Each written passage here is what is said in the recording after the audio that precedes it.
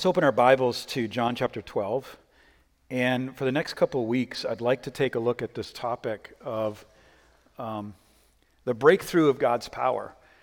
And when we say that, when we say words like breakthrough and we say words like power, I think there may be some impressions that we have had in past experiences in maybe churches or religious groups. But what I'd like to talk about is what does it look like for the believer to understand and experience the power of God. And so let's look at these verses together in Romans chapter 12. And I want to read verse 24 and then verse 25 a little bit later. So verse 24, John 12, verse 24. And it says this, "Truly, truly, I say unto you, unless a grain of wheat falls into the earth and dies, it remains by itself alone. But if it dies, it bears much fruit." Okay? This past week, we went out to dinner with a couples, and we were there eating one of our favorite restaurants. And if you hang out with us for a period of time, you're probably going to wind up in that restaurant, Zara's Mediterranean Food on Rayford Road, West Rayford Road. Well, wait, Rayford Road. We're there, and I know the owner, and he would share this with you himself. And he came over to greet us, and his father has been in the hospital in Herman Memorial, and he's a Muslim. He's from Dubai. And him and his sister run the restaurant, young man. And we began to talk, and I asked him, how's your dad doing? And he said 3 weeks ago he passed away. And now he's with God. And he knows that, this man knows that we're believers, that we're Christians. We've been going there for a while. And from time to time, him and his sister will text my wife and I, like, can you please pray for us? And there is this relationship, and usually with Muslims, it's a longer-term relationship. It's kind of like they're learning how to trust you. You're learning about them. And you discover they're some of the most warmest people that you've ever met, very hospitable. And he just his face was broken, and he just said, my dad passed away. I was there. I was holding his hand. And he just began to share with me some of the things that he had experienced, and it was shocking. I realized that this is going to be a longer conversation. So I'm standing there with him, and our guests are talking with my wife, and he began to say, I was there day and night for the last year in this hospital. And he had an accident where he was bedridden. He was in his 70s, I believe. And he said that there was a moment where he was just fine. He was, during the evening, he was just fine. 3 o'clock in the morning, the nurse came to check on him. He was fine. She did a blood test. And at about 4:30, there was some distress. He could see there was some distress, and everything started going crazy with all of the machines, all the beeping. And so he called the nurses in, and it was a code red. They called for all the nurses to come in, all the doctors, and they were just trying to revive him. And at one point, he said, I was holding his hand, and we had this agreement because he didn't talk a lot. He said we had this agreement that if he was hearing what I was saying, he would either open his eyes or he would squeeze my hand real tight. And I said to him, do you think your dad was ready to pass? And he said, no, I don't think he was ready. And it was very somber. At that moment, he got very serious. He said, I looked at my dad's face, and his hand was still holding, it was really tight. And it looked like he was talking. He was saying something in Arabic with his mouth was moving. And it was like he was having a conversation with someone, and his eyes were moving like you have a conversation with someone. And he would stop talking like you would talk and then listen to the other party, and then he would start talking again. No words were coming out, but there was a conversation going on. And I don't know what that conversation was. I can only imagine what that conversation was with a man that's on the edge of slipping into eternity. And then the conversation stopped, his hand relaxed, and he was gone. And he said, and this man who told me, his name is Muhammad, he said, and he's a single guy, very successful, he owns multiple restaurants all over the Houston area. And he just said to me, he goes, Christian, I don't know, I look at all this, and I don't know, is this worth it? What is this all worth, And I've never had a conversation with this guy like this before. And he said, everything has changed. Everything is different. He goes, what I used to work hours and 12, 13, 14 hours a day, I wonder if this is worth it. What is it all worth? What's the sense of life? What's the meaning of this all? And he looked at me, and he was quiet. And it was time to give an answer. and we started talking about eternity. We started talking, and I was moving slow because I didn't want to. Here's a man that's grieving, and I was talking with him, and I knew there was going to be other conversations down the road. And he said, I started watching YouTube videos about what happens after you die. And he said, I saw some pretty scary stuff and some pretty bizarre stuff. And I said, let me send you something to read and to watch. And he said, okay. And we talked for a while, and he was just pouring out his heart and all the things that a grieving person goes through, the ups and the downs and the moments. He said, I'd be in my car, and there'd be moments where I'd be driving, and he said, I just burst out into tears. And he would try to get himself under control. He has a very nice BMW, top of the line, just great car. Imagine a handsome Muslim man in a BMW, black BMW, going down the road just in tears. And that was him.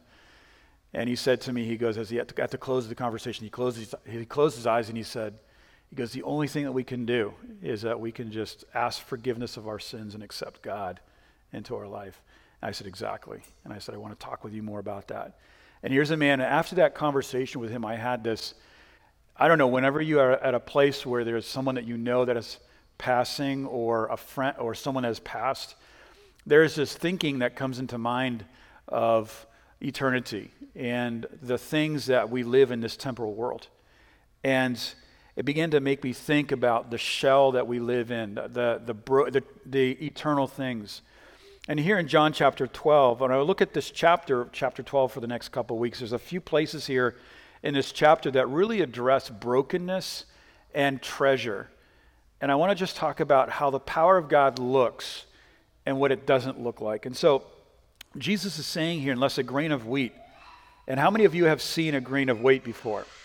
This grain of wheat it's a small little seed, and it actually has a very, very hard cover. And unless it falls into the ground and is there for a while and allows the soil and the water and the nutrients of the soil to break down that shell around the grain. Unless that happens, there can be no fruit. There cannot be any growth. And inside of this grain of wheat is the DNA. It has the life. It has all the instructions of what it's supposed to look like. It has the blueprint in this seed. Nobody has to tell the seed how to grow or what to do. And this seed has the power of everything that the seed is supposed to be and the kind of fruit that it's supposed to bear. But it cannot grow unless the shell is softened and is broken. I'm rereading a book by Watchman Nee that is one of the most influential books in my life outside of the Bible. The Bible, for sure, is, of course, the most influential book in my life. It's a book that I read more than really anything else, and it really has the last say on anything that I read of any commentary or any writer. But Watchman Nee wrote a book called The Release of the Spirit. And there's this section of the book, and I highly suggest it.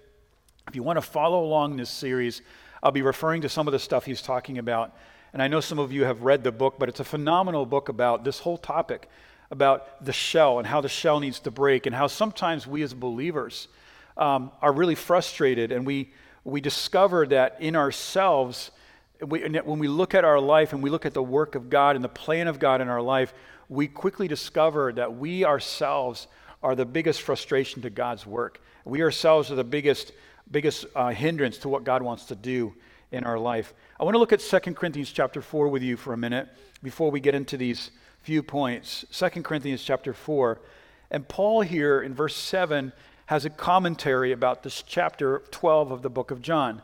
And that in 2 Corinthians chapter 4, verse 7. And the reason why we use Bible verses here and we use references, not to sound smart or smarter than everybody else or more spiritual, but we use references here to let you know that this is not our opinion. This is not our denomination's opinion.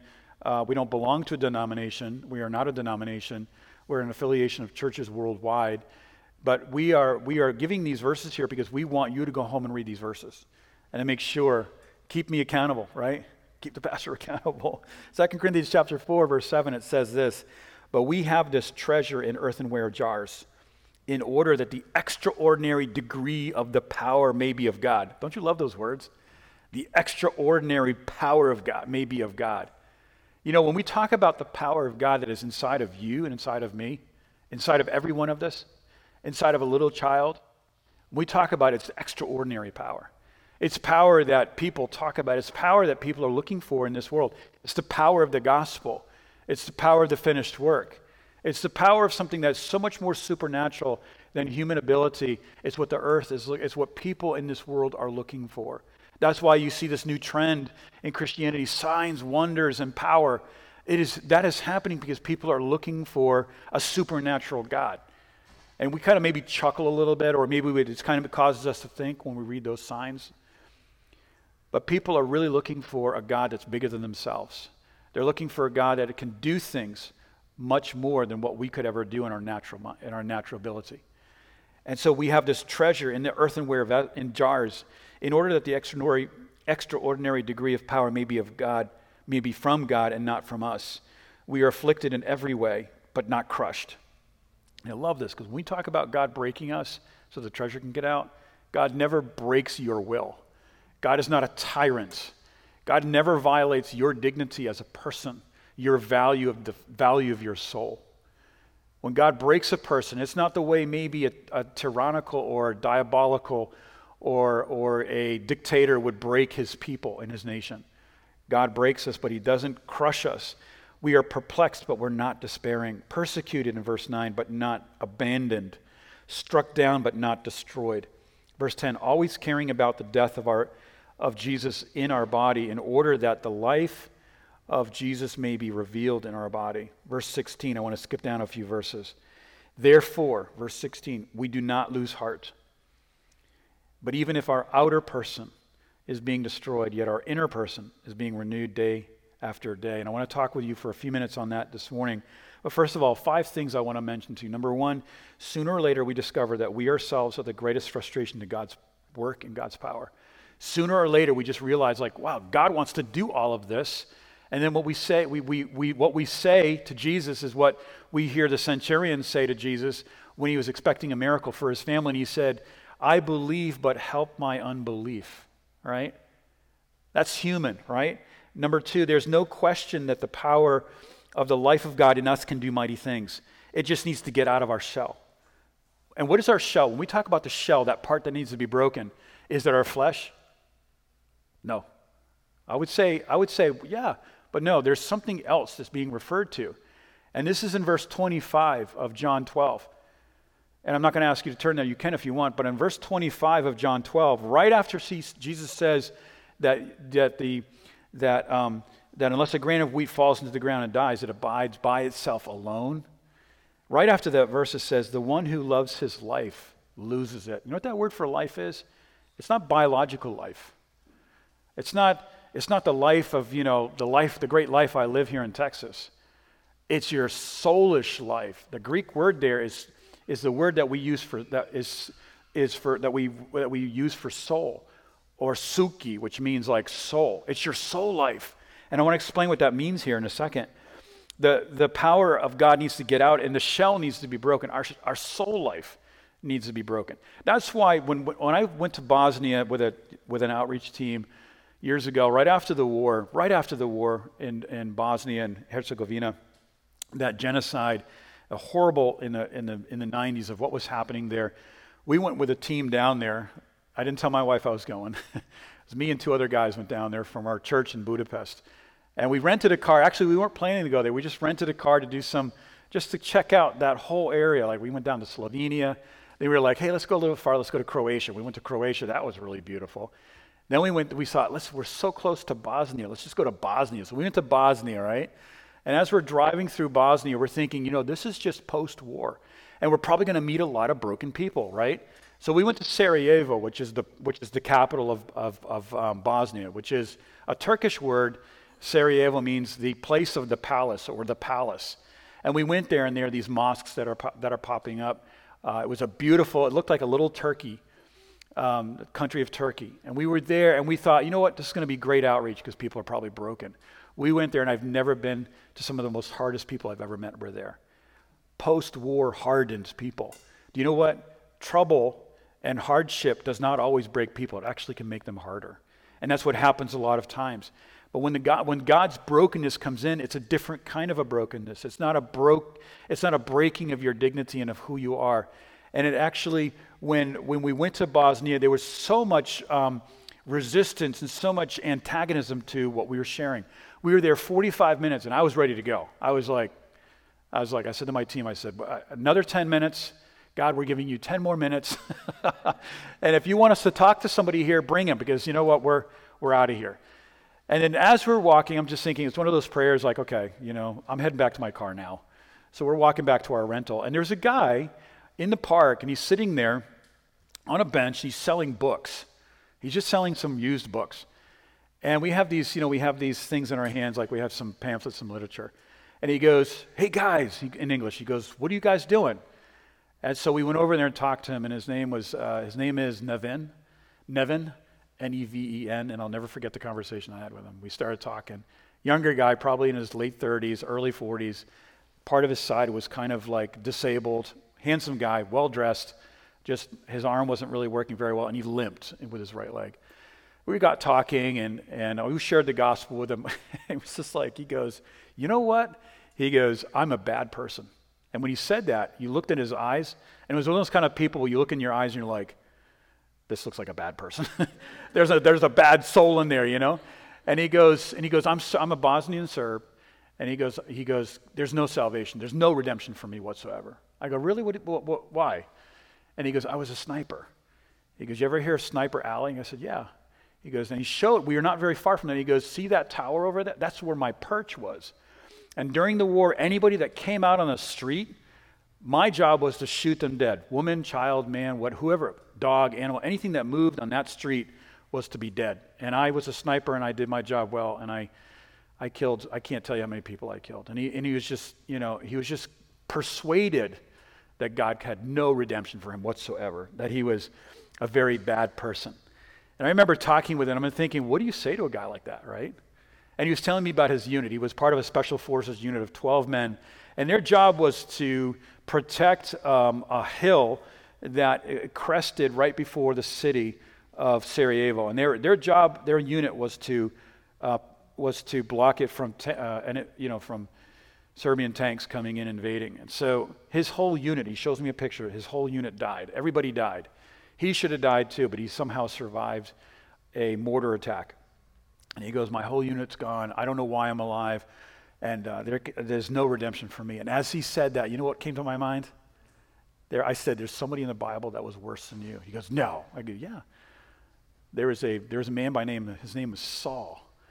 And not only did he kill people, but he killed Christians with a vengeance, with a desire, with this intention, with this agenda to kill God's people. And then I had his attention. He was like riveted, right? And I talked with him, and we led him to Christ. And today he lives in France doing something. I don't know what he's doing. But it was that moment when the gospel got shared with him. There was a bigger gospel. There's a bigger grace. There's a bigger redemption than what we think that we ourselves think that we could do for ourselves. The shell needs to be broken. Number 3, in order for someone to be used by God or see his power, the treasure has to be released. This treasure is very powerful. Number 4, the fundamental problem we struggle with is our inner man or our inner life, our soul, our spirit. This treasure cannot break out. Why can't it not break out? Because there's things in our life that God's trying to break in our soul. And in order for this treasure to be released, it must break out. And so, number 5, we have to be clear that the first obstacle to our work is ourselves, not other people and not life circumstances. I think we could point at people and circumstances and say, that's why I am the way I am today. That's why God's not working, because I don't have this, or I don't have this answer, or I don't have a mate in my life, I don't have a job, or I don't have this circumstance, or this thing happened, or I have these health issues, and that's why God can't work. That's not the problem. That is not hindering God. God can do anything, and we've seen God do amazing things. I was thinking this past week, again, I was talking with our pastors in Ukraine, where we had a young girl at one of our camps years ago. We did a summer camp right at the water, and we had excellent care for our kids. Everything was going very well, but during one of the meetings, someone called out and said that there was a young kid that was in distress in the sea. And so they took her out, and it was not really someone that was with us, but they were coming to our meetings, and their daughter was like 8 years old, and she was lifeless. She was not breathing, and she looked like she was gone. And I remember seeing the young girl, and I thought, oh my God, this can't happen. This is like what I was like, God, this is, we can't have this, and this is what I was just thinking, and I gathered everybody together, and we had a doctor. We had called the ambulance. This is in Ukraine, so the ambulance was going to take probably 45 minutes to an hour to come. So we had a doctor. One of the young guys that was with us, he was a CPR. He began to administer CPR, and we began to sing and pray.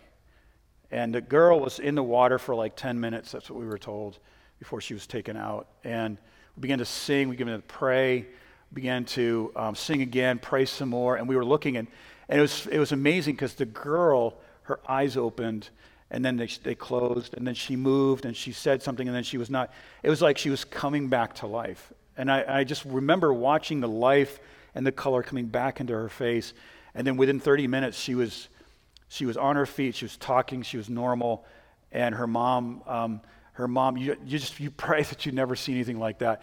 But she literally came back. She was gone for like 10 minutes, and we didn't realize what was happening at the moment. But a few hours later, I called one of our pastors and said, do you realize that we just saw someone come back to life? Like someone that was dead that just came back to life. And this mom just watching her response and just seeing the people singing and praying, and it wasn't this violent thing, laying hands on people, but it was very quiet, very prayerful, lots of worship, and just praying to God that something would happen. I believe, like my wife and I have seen miracles, and Pastor Adam and many of you in this room have seen God do miraculous things, wondrous things that are just so beyond the description. Like I know my wife one time when we first got married, had a very serious liver condition.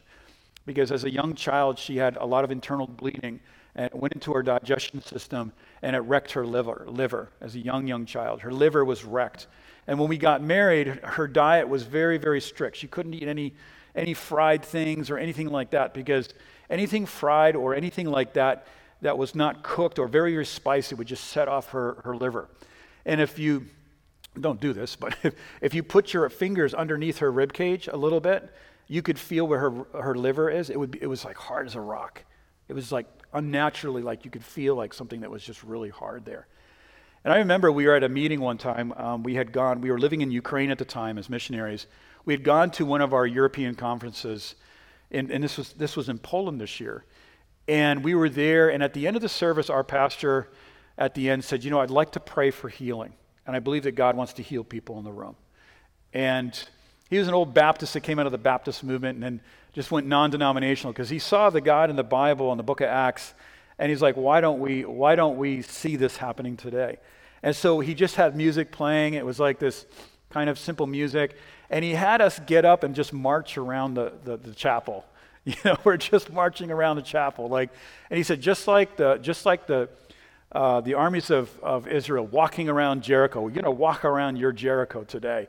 And he's having us walk around. We're singing. It's a little like awkward, like we're walking, singing, bumping into people. There's a lot of people. We're like, really? It's just like, And so we're doing this. And at the end, Gosha and I sit down, and she says to me, I think God healed me. I said, really? Me being the spiritual, full of faith person that I am, the pastor. Really? You think so? How do you know? Why? Why do you say that?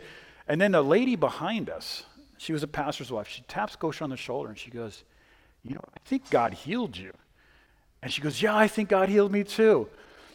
And so I'm thinking, okay, great. And so Gosha, at the end of the service, she said, let's test it out. So I go, okay. So we go upstairs to the cafe, right? And she orders this big greasy hamburger. Right? And these French fries, right? These French fries, it was like from this fast food place. It was like, I think it was like 90% oil and 10% potato. It was one of those kind of French fries. It was like, it was just all this greasy food. I go, gosh, because if she would eat like that, she'd be down for days. She goes, I'm just going to test God. I believe I was, I said, okay, this is your faith, hon. And so she did it, right? And she ate it. And she was like, an hour goes by, 2 hours, nothing happens. Wow, I was like, okay. Maybe it was like or olive oil or something, I don't know. And so I said, let's go to the doctor and get you checked out because I need it on paper. I need me being the full of faith pastor that I need this on paper, And so we went to her doctor, and I remember at the end of she had a blood test. We went in for the results, and the doctor came out really puzzled, because he has her records. It was her family doctor from when she was a little girl after the accident with her liver. And he said, ma'am, I'm sorry. There must be something wrong with our equipment because the results here say that you have a liver, but it's in the condition of like a little baby. And he's like scratching his head. And he's apologizing to us. And we were like, nope, there's no mistake. And we were just told the doctor, like, God healed my wife. And he goes, yeah, right. We hear that a lot. So, we've seen God do things. We've seen people get healed from AIDS. We've seen people get healed.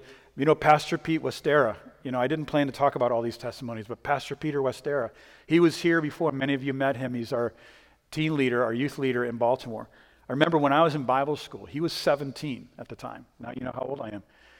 And he was 17 at the time, and he was just not walking with God, not at all. And he would tell you the same. And I remember him sitting in the back of the chapel, and I remember during the service, our pastor said, you know something, Pete? I think God wants to heal you.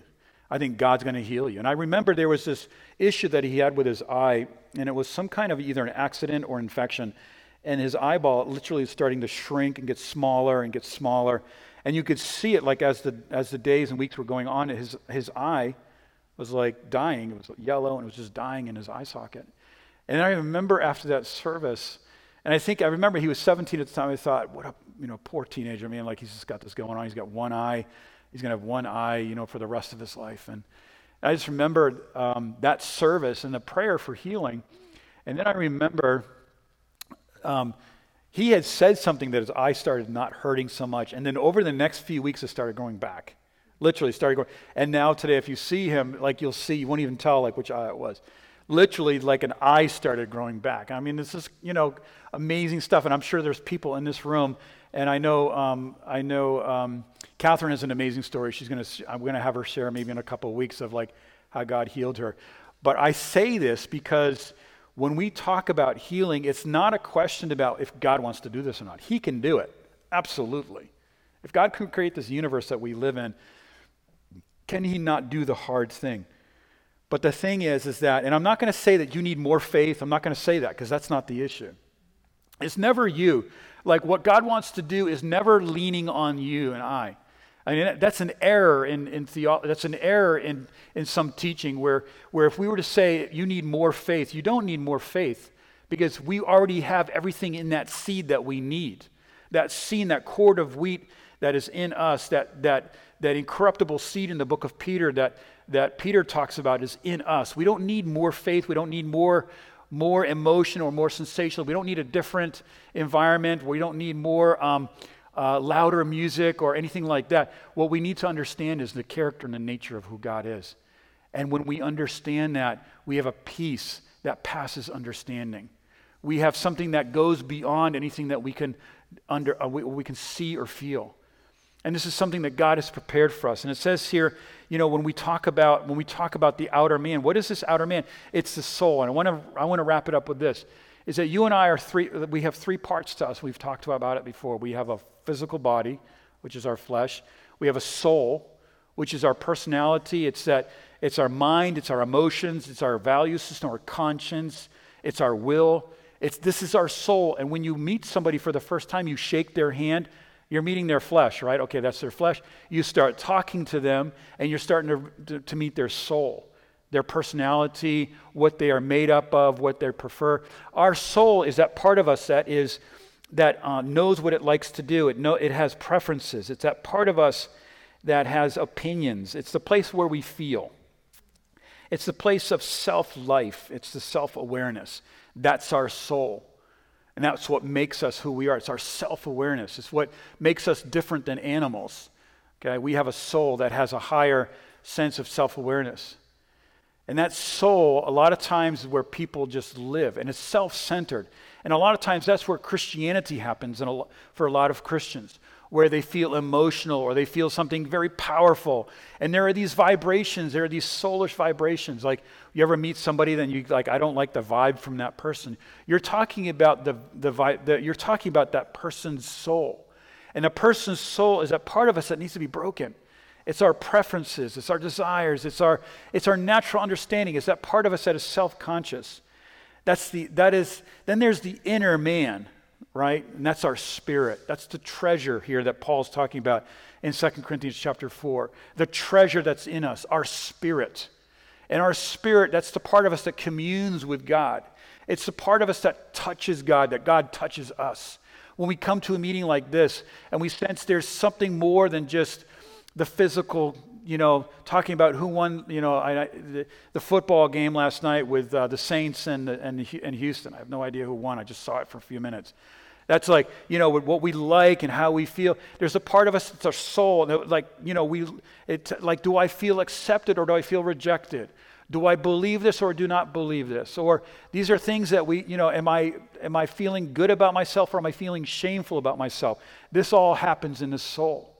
And something, if we're not careful, and if we don't understand what our Christianity is, then that's where our Christianity stays. And that means everything I judge in my life, all my discernment, all of my judgment, all my feelings, what I feel in my life is just self-centered in my soul. And we need to be renewed out of that. And this is what it says in Psalm chapter 119. It says this in verse 25, my soul clings to the dust. My soul clings to the dust. There's a gravitational pull, right? My son's learning about gravity. It's pretty cool. There's this gravitational pull towards the dust. There's this gravitational pull in our soul towards home, country road, where I belong. That's soul, right? And church and Christianity can be there. Our soul naturally is going to cling to earthly things. It's going to cling to I went to Mike's dealership and I saw a $1 million car. It's a Lamborghini. If you want to buy a great car, go see Mike. Yeah, he's selling Bentleys and Lamborghinis, and there's one other. So I met the sales manager there, and he goes, we sell two types of cars here. And Caleb was with me, right? Caleb's like, I want that car right there. Points at this shiny black Lamborghini. And so the receptionist there, I think her name was Gloria, said, did you bring your wallet? And Caleb's like, I didn't bring my wallet, but I want that one. I was like, okay. And so we're there, and the sales manager comes out and he says, we sell two types of cars here, fast and faster. I was like, wow, I'd be afraid to even take that on 45, Anyway, I don't even know where I was going with that illustration. Oh, my soul clings to the dust. My soul clings to the Lamborghini. It clings to the Bentley, to the, to these really nice cars like the Rolls Royce, right? And it clings to that. And something, there are things, like it clings to my career. It clings to my job. It clings to the things that I'm used to in my life, the rituals. And David said in Psalm 119, verse 25, my soul clings to dust. Revive me. Revive me. And how are we revived? According to your word. There's only one element in our life that's going to revive us. And this is Ephesians chapter 3. And I want to read this verse to you just as we close. Ephesians chapter 4, verse 23. Spiritual renewal. Spiritual renewal. For our soul to be broken, and so that the treasure can get out, so that we can start seeing God move in our life, so that we can see, so that we just don't become like one of these Christians that for decades there's no change in my life. I'm not going from glory to glory. I'm not going from faith to faith. I'm not going from to righteousness to righteousness. I'm just stuck in my Christianity, just spinning my wheels, and nobody likes that, and we get bored. How does that happen? How do we get out of that cycle? How do we get out of this rut of just besetting sins? We need to be revived in the spirit of our mind. We need to be revived by the Word of God. It's the Word of God, guys. It's the Bible. It's the Bible that's going to renew your heart. The Bible talks to your spirit. When you hear the Bible, don't look at the Bible as commandments that you've got to work out in your flesh. Or don't live in like, I don't like that Bible verse, or I don't like that kind of, don't live in soulish evaluations of your Christianity, look at the Word of God, because when we read the Word of God by faith and we trust it, then there's going to be this reviving in our soul. And this is what Paul said in Ephesians 4, verse 23, be renewed in the spirit of your minds. That's why we need the Word. That's why we need the Word every day. This is what, thank you very much. This is why we need the Word every day, and why we need some water sometimes. We need the Word every day, because what it does is it takes our mind, it reverses the gravitational pull in temptation. Are we in temptation? Is there a moment of temptation in your life right now? Get around the Bible. Don't try to change yourself. Don't try to improve yourself. Don't try to, don't get into this whole self-improvement program. Get around the Word of God and listen to it and mix faith with what you hear. Say, Lord, I don't know how that's going to work in my life. I don't know how it's going to work. But according to your word, let it be done, like Mary did, the mother of Jesus. Let it be according to thy word. And when that happens, our mind is renewed. And that's why we need to make a decision to consecrate ourselves to his word. Our ultimate fight is never with flesh and blood. Holy Spirit's trying to dismantle the soul. Everything in the will of God. We ask, what is God's will for my life? Well, part of it is God's going to dismantle your soul reactions to circumstances in your job, in your family, and in your personal life. Our battle is not carnal, it's mighty through God. So I want to just close our eyes for a minute as we close, and I just want to lead us in a prayer where, Lord, God, maybe there's things where you're trying to break in my life, and maybe I have not seen it. Maybe I don't recognize this to be the hand of God. Maybe I don't see this. Maybe I see this as people, circumstances, government, culture, my neighborhood, my personal life, things I did wrong, payback, maybe my karma, sometimes people say.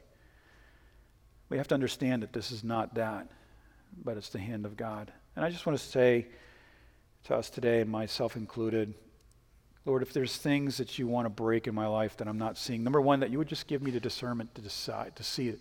This is God's hand. God's just trying to break something, not to destroy me, not because he's some insecure God, but there's something inside of us that needs to be released. It's Jesus Christ. It's the Spirit. It's the inner man. And that's when the anointing flows. That's when we see the power of God. It's amazing when we sit down with someone who may be going through a lot of things, and maybe themselves are maybe discouraged, but they just draw near by faith. There's a fragrance in their life. There's this anointing. There is this something sweet there. And when you sit down, you talk with them, and you're touching their spirit, and they're touching your spirit, and it's a deep fellowship. And it's extremely satisfying. It's extremely fulfilling when we have these kinds of relationships, because otherwise the church just turns into another social clique, another cool, religious, trendy society. And that's not what we're called to do. God, we want to see your power, Lord. We want to see your glory as Moses prayed. But we understand if we pray like that, brokenness comes in. You hide us behind your hand in the cleft of the rock. And that's where we see your glory. God, we just want to surrender to your cross. Lord, we don't want to live in soulish emotions and feelings and our own opinions and our own values. Lord, we want to live in spiritual conviction, persuasion. And when we do that, we see your hand and your power. If you're here this morning and you've never called on Jesus' name, maybe you're a religious person, maybe you believe in God. Maybe you've gone to church because your parents took you to church. You've not made that decision personally that you want Jesus Christ to be your personal Lord and Savior. Do what Muhammad was talking about. Just say, Lord, forgive me of my sins. I accept you into my life. Do that today. And if you do that, that's a prayer that Jesus will answer. And you're going to see change in your life. You're going to see things happen. God, I just want to pray for this body. Lord, I just want to thank you for this church, Lord. In Jesus' precious name.